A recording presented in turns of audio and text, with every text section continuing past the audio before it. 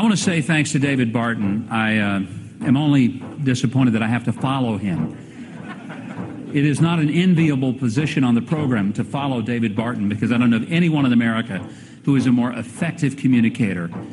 And I just wish that every single young person in America would be able to be under his tutelage and understand something about who we really are as a nation.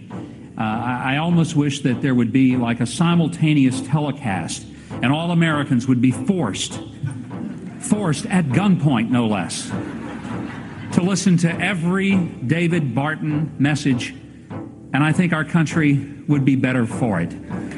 I wish it happened. Listen, all I can tell you is that sometime in February or March, Callista and I and our family will be making this decision. As you know, I'm a great admirer of your work and of all you've done to teach Americans about their history and about the roots of American freedom. And I can assure you that if we do decide to run next year, we're promptly going to call you and say, no, we need your help and we need your advice and we need your counsel. So you and your wife, it's more than a voting matter. If we end up deciding to run, David, we're going to need you. You have been a dear friend and trusted advisor. I think you are one of the most important men alive today. I think you and your wife, Cheryl, have done more to save our country than most people alive, because you have been preserving its history for a very long time. You know, he is the Where's Waldo of the movement. He's a little bit everywhere. When last we left America's premier historian, he was fending off accusations of bad history from outside his world of influence. He started out his career confusing correlation and causation, and followed that by calling Jefferson's letter to the Danbury Baptist a speech. He said that Jefferson called the wall of separation a one-directional wall, and that Jefferson favored the state being guided by the church. He had to retract a dozen quotes from his first book of history because they were untethered to primary sources. In response, he denied fault and claimed to do better work than professionally trained historians. Overall, our man from Aledo was not off to a great start in his quest to become America's premier historian. Or was he? One of the places that devotes a significant amount of money to Barton's Wall Builders and Wall Builders Presentation, which appears to be a separate organization, is the Lindsay family, which is, they have a large family foundation, and they've directed millions of dollars to his initiatives over multiple years. Now, Joan Lindsay is the member of the Council for National Policy, which, as you know, connects, as Rich DeVos said, the doers and the donors of the Christian right. It's a very powerful organization that brings together leaders of different organizations with funders, and she's a Gold Circle member. And if you look at the Form 990s for their family foundation, you can see that they donated millions of dollars to Barton's Wall Builders, as well as to something called Wall Builders Presentation, which is a Barton family initiative and is staffed by multiple family members. So Wall Builders Presentation has other donors too. And in 2021, they took in nearly $6 million. That was journalist Catherine Stewart. We will hear more from her later in this episode. She points out that being America's premier historian was also a business, and business was good. As we shall see, Barton must have prayed the prayer of Jabez because his territory was greatly enlarged. His opportunities seemed to grow along with the number of his errors. The more he made, the more evangelical leaders wanted to feature him. The more evangelical audiences flocked to hear him, the more Republican politicians wanted his endorsement and involvement in get-out-the-vote campaigns. Good thing God didn't call him to fly planes. Barton didn't always have the facts, but he did have the formula for success in the evangelical political world.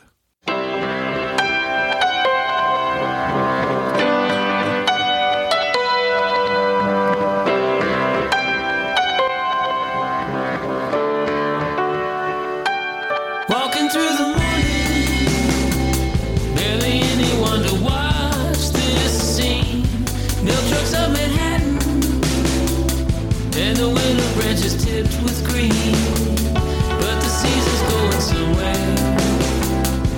Spring to spring and fall to fall. Things will walk a little further, 'cause the world awaits us all. This is Warren Throckmorton, co-author along with Michael Coulter of Getting Jefferson Right, fact-checking claims about Thomas Jefferson. You're listening to the podcast series Telling Jefferson Lies, a story about how history can be hijacked for ideological and political purposes. We begin with the extraordinary story of how David Barton's best-selling book about Thomas Jefferson was removed from publication due to historical errors. In this series, we also tell the story of Getting Jefferson Right, which was our response to the Jefferson lies, and how that story continues with the second edition, which came out on November 1st, 2023. This is also a broader story about the surge of Christian nationalism and the misuse of history which often goes along with it. Finally, we examine the consequences of believing myths and failing to get history right. This is Episode 2, Where's Waldo the Anointed? 3 o'clock and cloudy. Bars are open down on Rivington Street. No call, no show, no work today. Wondering if this girl can get something to eat. Well, that job just took the breath from him, and the paycheck never sat too tall. Wants to give that girl the best he's got, 'cause the world awaits us all.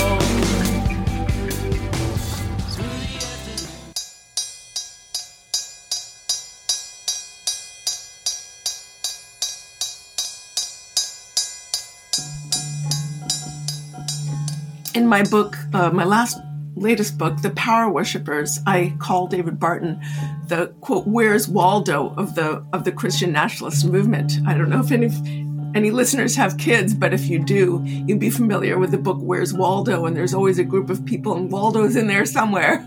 That again is Catherine Stewart. She has been tracking the rise of Barton's influence for many years. Her book, The Power Worshippers, has been adapted into a movie titled God and Country, produced by Rob Reiner. It premieres February 16th in theaters nationwide. She's right. Barton is a ball of fire. So he has sat on the boards of or served as an advisor to so many different of these initiatives, such as the Texas State Board of Education, where he was sort of had a incredible, basically bigfooting all over the board's discussion of American history and social studies curricula. He is a leader in Project Blitz, a wide-ranging legislative initiative to degrade the separation of church and state, essentially.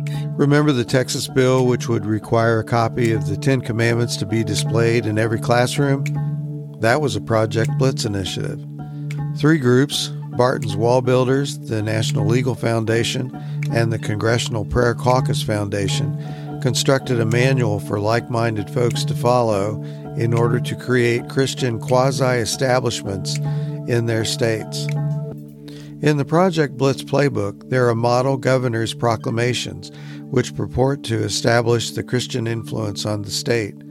One would declare a Christian Heritage Week. Another would discourage homosexuality. There are also model bills, such as the Ten Commandment Bill. Another model bill would prohibit rules or laws which limit a state-licensed healthcare worker's speech or religious expression. One practical implication is that Christian counselors might be allowed to preach to their clients, or worse, refuse to serve clients they disagree with, even though professional ethics codes prohibit imposing religious beliefs on clients. In a related action, the Texas legislature recently passed a bill allowing school districts to substitute chaplains for school counselors. Although these de facto establishments of religion do not create a theocracy in the technical sense, I think Stewart is correct. They degrade the separation of church and state. Okay, now back to Catherine Stewart. Where is Waldo? He's been a consultant to the RNC. He's worked with the American Renewal Project, which is closely aligned with the hyper-conservative American Family Association, offering these briefings that bring together conservative clergy with right-wing politicians to collaborate on academic initiatives. He was a very close advisor of Steve Green and the Green family, which is the family behind the Hobby Lobby Corporation, when they decided to devote a significant chunk of their money to building Museum of the Bible in Washington, D.C. In an earlier time, of course, he served with Newt Gingrich as a co-director of a group called Renewing American Leadership and many others. He's just done so much stuff. But basically, he has really played an outsized role. I can't think of another single individual in our time who's played a more important role in indoctrinating not just clergy, but also Republican politicians, sort of conservative Republican politicians in his mythical history. He works also very closely with over 7 Mountains Dominionists, like the folks at the Truth and Liberty Coalition. He runs political training courses for young people. This might be more than some listeners want to know, but I am going to run down a few more of Barton's projects and accomplishments since he pulled the 1989 book Myth of Separation from publication and replaced it with the 1996 book Original Intent. Make sure you listen to the first episode to get that story. I think it will help to prepare us for the Jefferson Lies episode coming up, and perhaps help to account for why peer review just doesn't apply to Barton. From 1997 to 2006, Barton was vice chair of the Texas Republican Party. In that role, he participated in the process of crafting the national platforms for the Republican Party. That's something he continued to do through the Trump years. Here is Barton talking about his success in getting his agenda incorporated in the 2012 Republican platform. Well, the platform does mean a whole lot. This is what conservatives will go fight for. You see, in politics, a lot of times your moderates and your liberals will give money, they don't give time. Conservatives don't give much money, but they give a ton of time. And if you don't have people who are willing to go out and knock on doors and make phone calls and do blogs and do Facebook and social media, you don't win elections. You can't win it just with money. You got to have troops on the ground. This is what motivates troops on the ground. And this is the most conservative in my lifetime. Now, I was one of the guys who helped write this thing, but to show you how conservative, I made 71 motions to add to this platform, and 70 of them got passed. Sometime around 2002, he helped Rick Green start the Patriot Academy, a constitutional and firearms training program for young people. Also, in 2002, Barton provided testimony in state legislatures to attempt to organize support for a proposal to Congress for an amendment to the Constitution permitting voluntary school prayer. Republican leaders found that Barton communicated well with evangelical pastors and congregations and had few qualms about turning churches into local campaign headquarters. So in 2004, Barton was hired by the Republican National Committee to network with Christian pastors. One report said he held over 300 meetings with pastors on the Republican account and told them it was legal for them to endorse Bush for president to their congregations as long as the pastor said he was speaking for himself personally. In 2005, Tennessee Senator Bill Frist invited his Senate colleagues and their wives to attend a Capitol tour led by Barton. The invitation said the participants would be led by, quote, a historian noted for his detailed research, unquote. Also in 2005, Time magazine named him to their list of top 25 most influential evangelicals. About the list members, Time wrote, quote, Time's list focuses on those whose influence is on the rise or who have carved out a singular role, unquote. Time's description of Barton said in part, quote, many historians dismiss his thinking, but Barton's advocacy organization, Wall Builders, and his relentless stream of publications, court amicus briefs, and books like The Myth of Separation have made him a hero to millions, unquote. In his bio, Barton just said that Time magazine called him a, quote, hero to millions.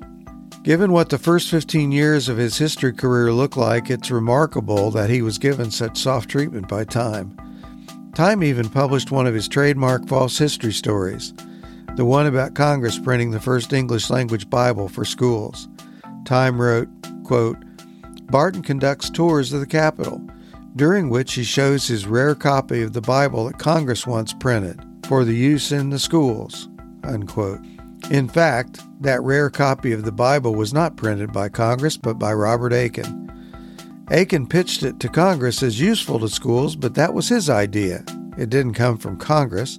It may seem like a small difference, but in Barton's hands, the Aiken Bible is a sign that the founders really wanted the Bible in schools, and the separation of church and state does not forbid it. He specifically says that in his speeches.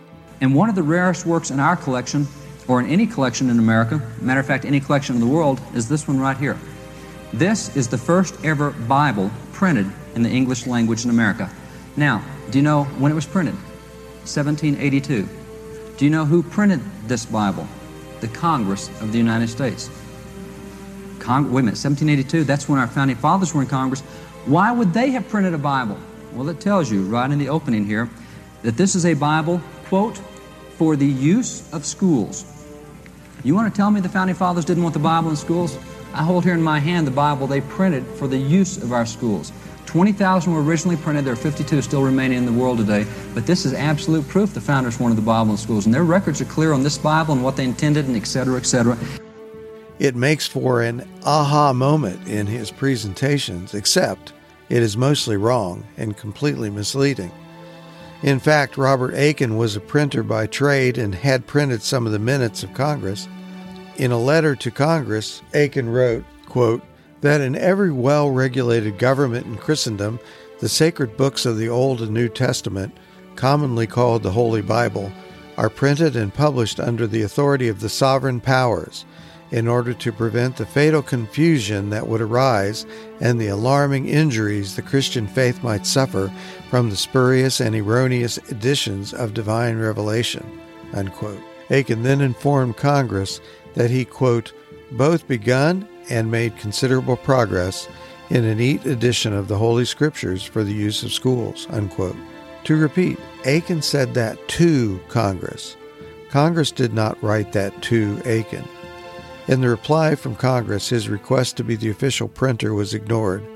Congress assigned the chaplains to review the work, which they did. They agreed it was accurately printed, and in the end, Congress passed a resolution which Aiken was free to reproduce.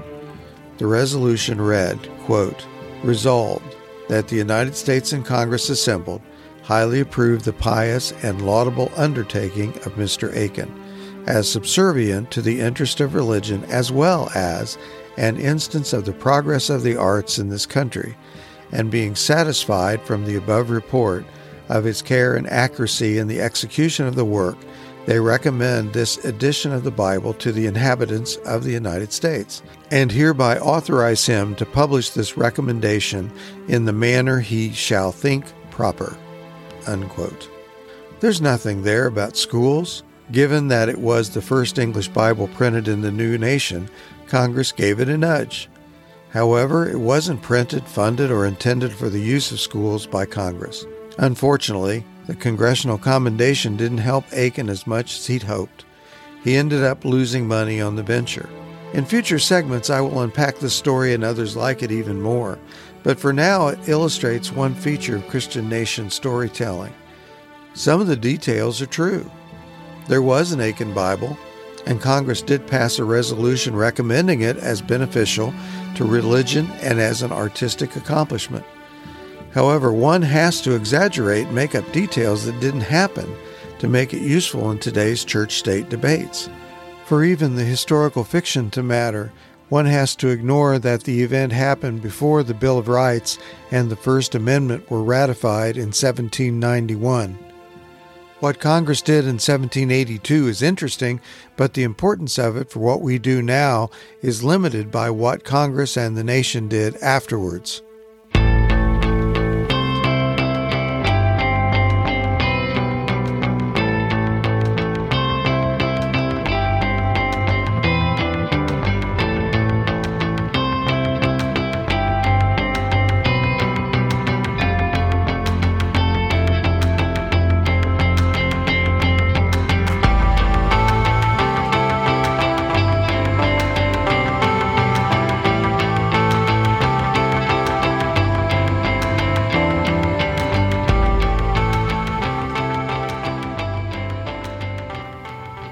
In 2009, he and Rick Green launched Wall Builders Live, a daily radio show.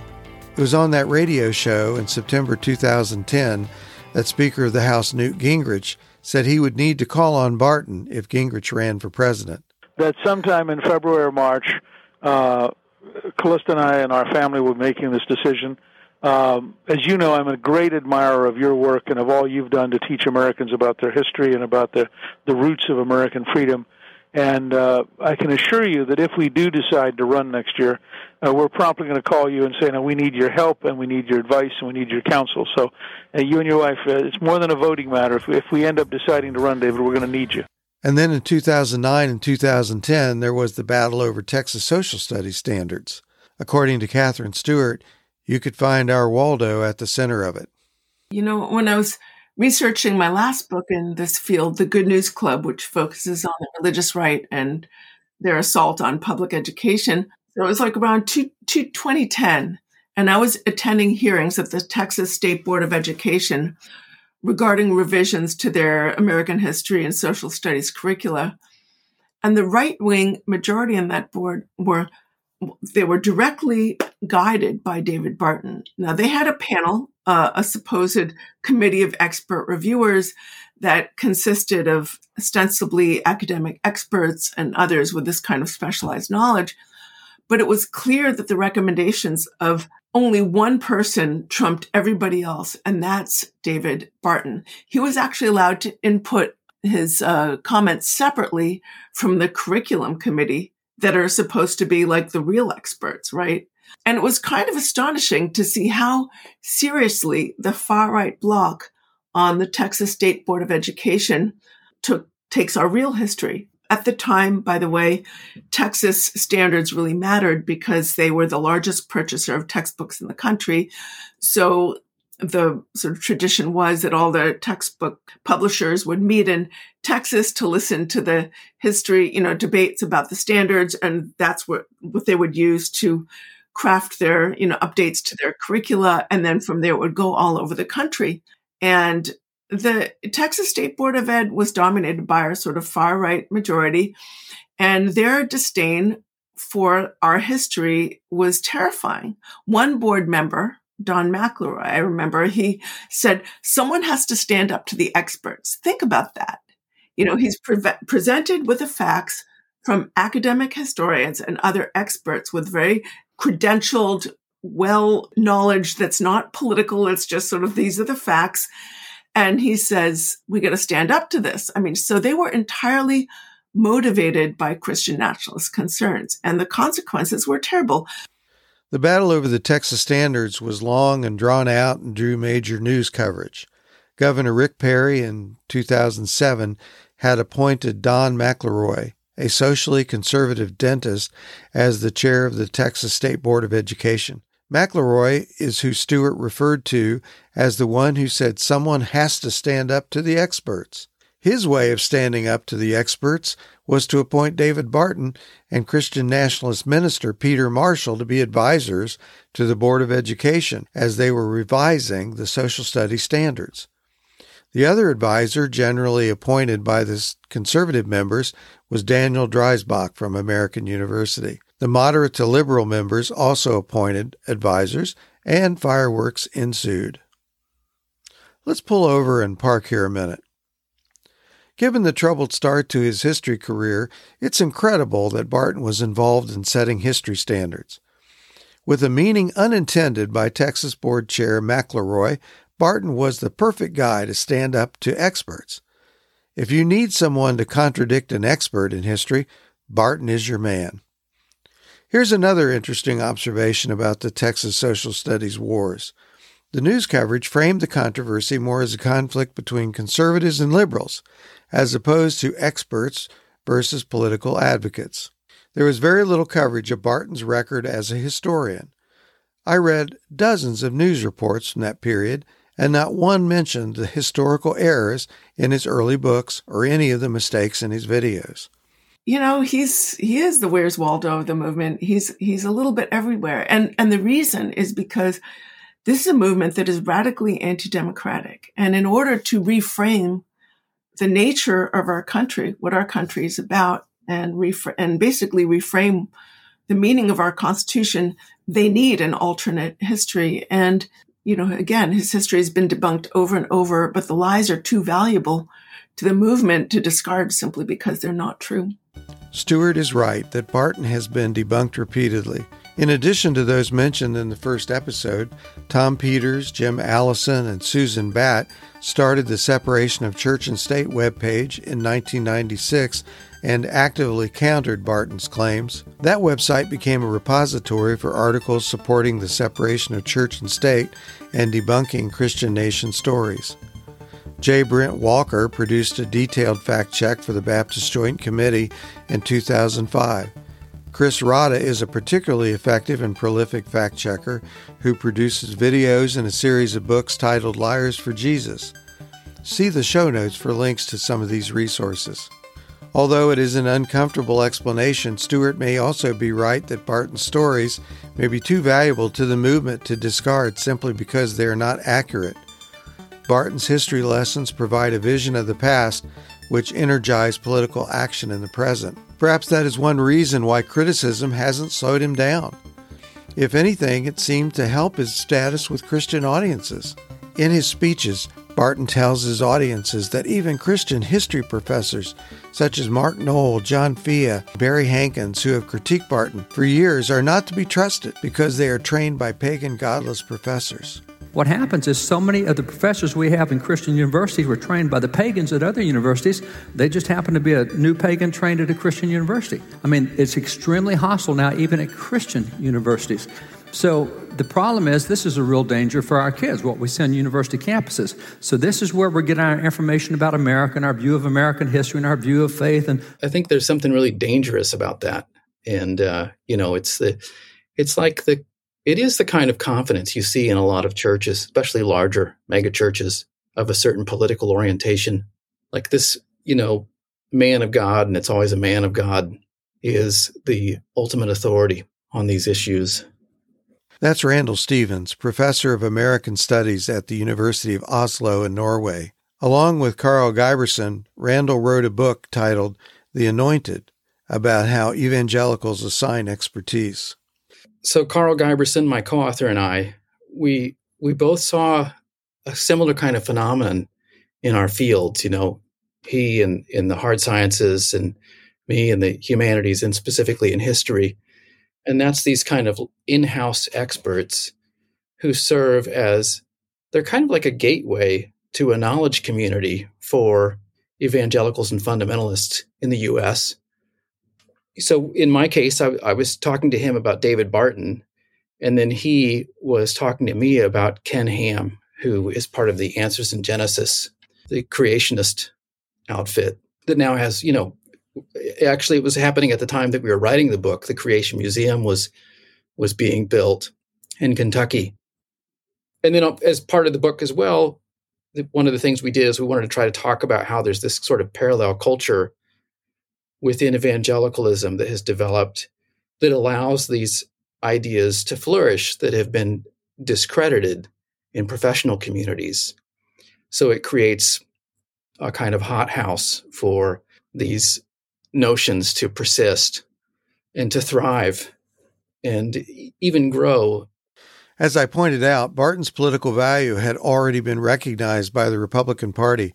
I believe I can safely say that his endorsement was as valued back in the early 2000s as Donald Trump's is now, especially in local political races. A Barton endorsement meant you were rock solid on issues of importance to most Tea Party and social conservatives. Let's stop a minute.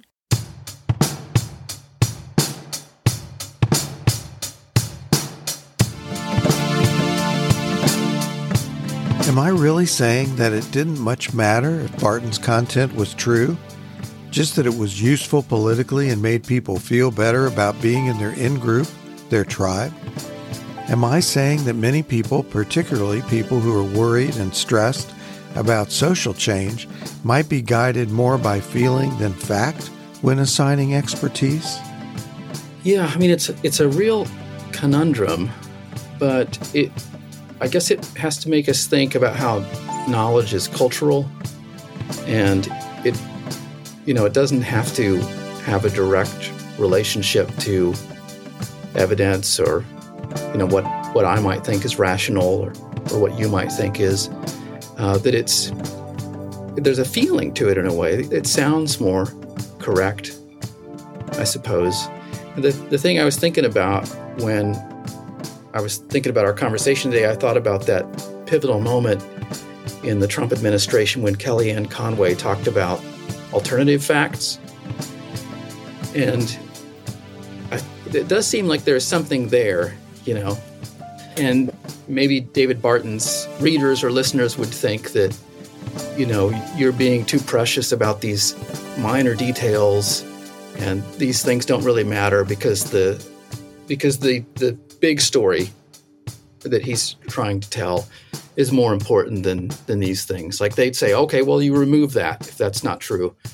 And it's still, overall, the picture is true that he's presenting.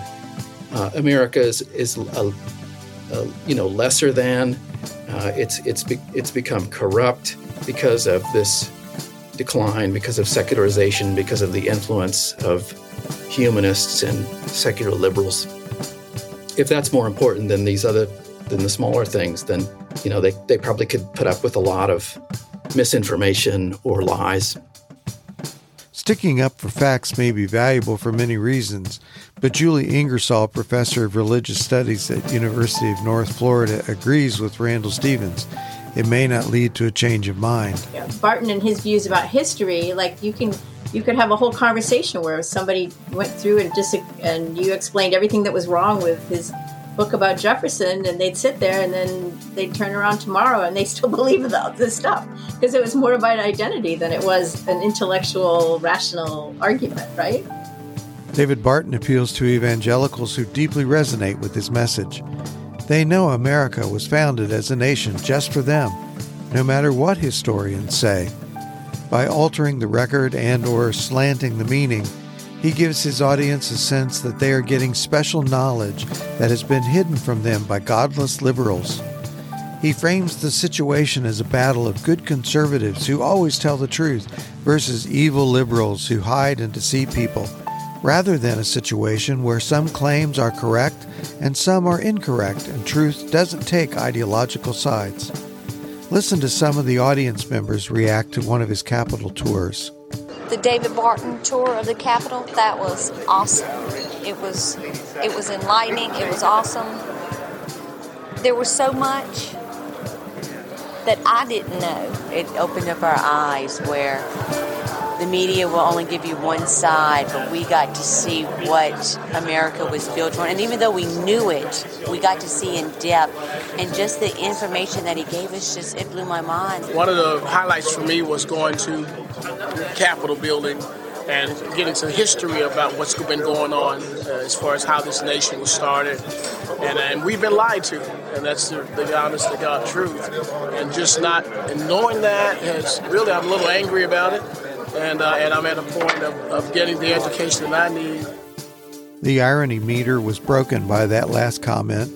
That fellow said he had been lied to, and indeed he had been misled that very day. Barton's ability to sway evangelical voters appeals to conservative politicians and those who fund them. He may not be an expert in history, but he is an expert in using history to create a brand. He's built up a name for himself within a far right and a right-wing political community in Texas, and he's sort of parlayed that sort of his being a known entity in this political community into being an expert on American history and on the Constitution and on the founding. That I think that he's a good speaker, and he addresses the kinds of concerns that a lot of white evangelicals have. So it seems like this politicization of knowledge here is a really important factor of this phenomenon. He just he's managed to create a kind of brand in a way for himself through wall builders of being a trusted authority on the American past. And he was elevated by, media and political figures like Glenn Beck and Mike Huckabee and others who looked to him for expertise. In 2010, Barton became a regular on Glenn Beck's wildly popular Founders Friday show and generated controversy among fundamentalist Christians by vouching for Beck's faith. For the most part, Barton succeeded in making Beck an acceptable Latter-day Saint. Barton had been a regular guest on Fox News shows, such as The Mike Huckabee Show, before he joined Beck. However, his partnership with Beck significantly extended his reach and influence. The partnership emerged at just the right time for Barton.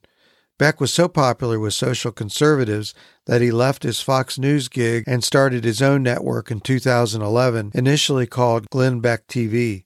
He later renamed it The Blaze.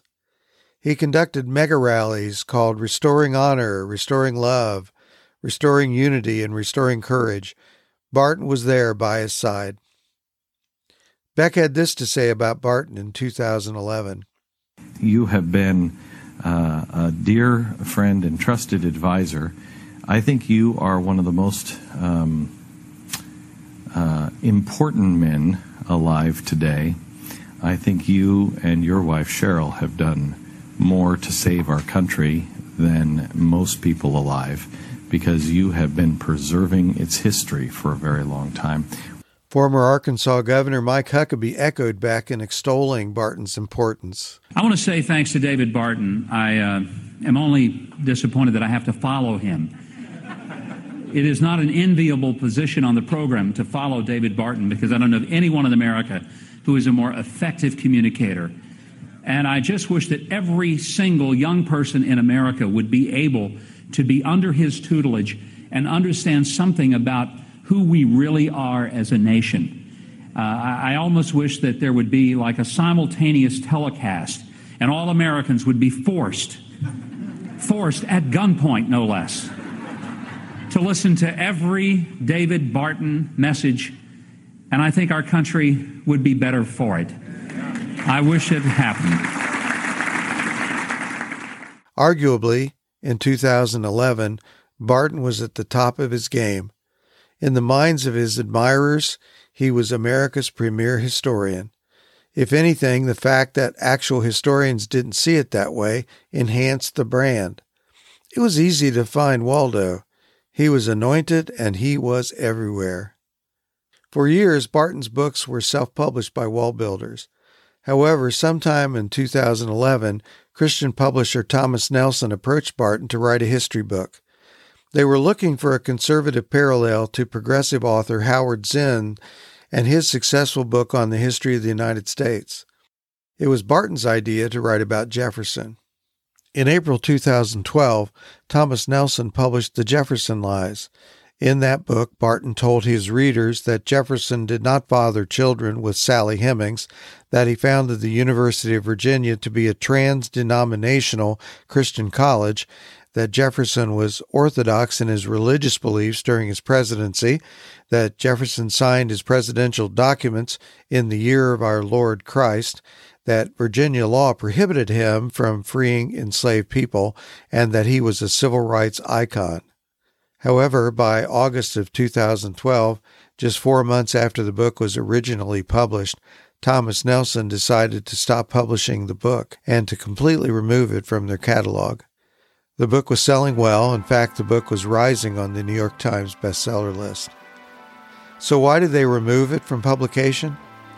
How did Thomas Nelson go from a stubborn supporter of a best-selling book on Thomas Jefferson by America's premier historian to deciding to do something that publishers almost never do? And what was the fallout from such a fall from grace? Stay tuned. I knew Jackie when we were in high school. I used to like her, but I never had a shot. She was warm, had a way with words, yes. Girls hated her, the boys did not. Then she called me one night, upset, all a mess. She said I can't stay here, so I lent her some money for a plane ride far from home. Jackie moved to Rome in Italy, got married and she had 2 kids, yes. Had a husband that worked in finance, pushed her up when she caught his mistress. She went home, was confused and alone with the kids, and when he showed up on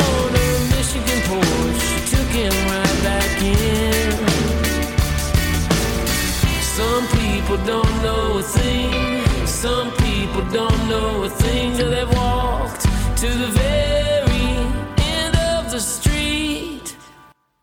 In the next episode, The Cataclysm, Michael Coulter will join us and we will talk about getting Jefferson right and what happened to the Jefferson lies.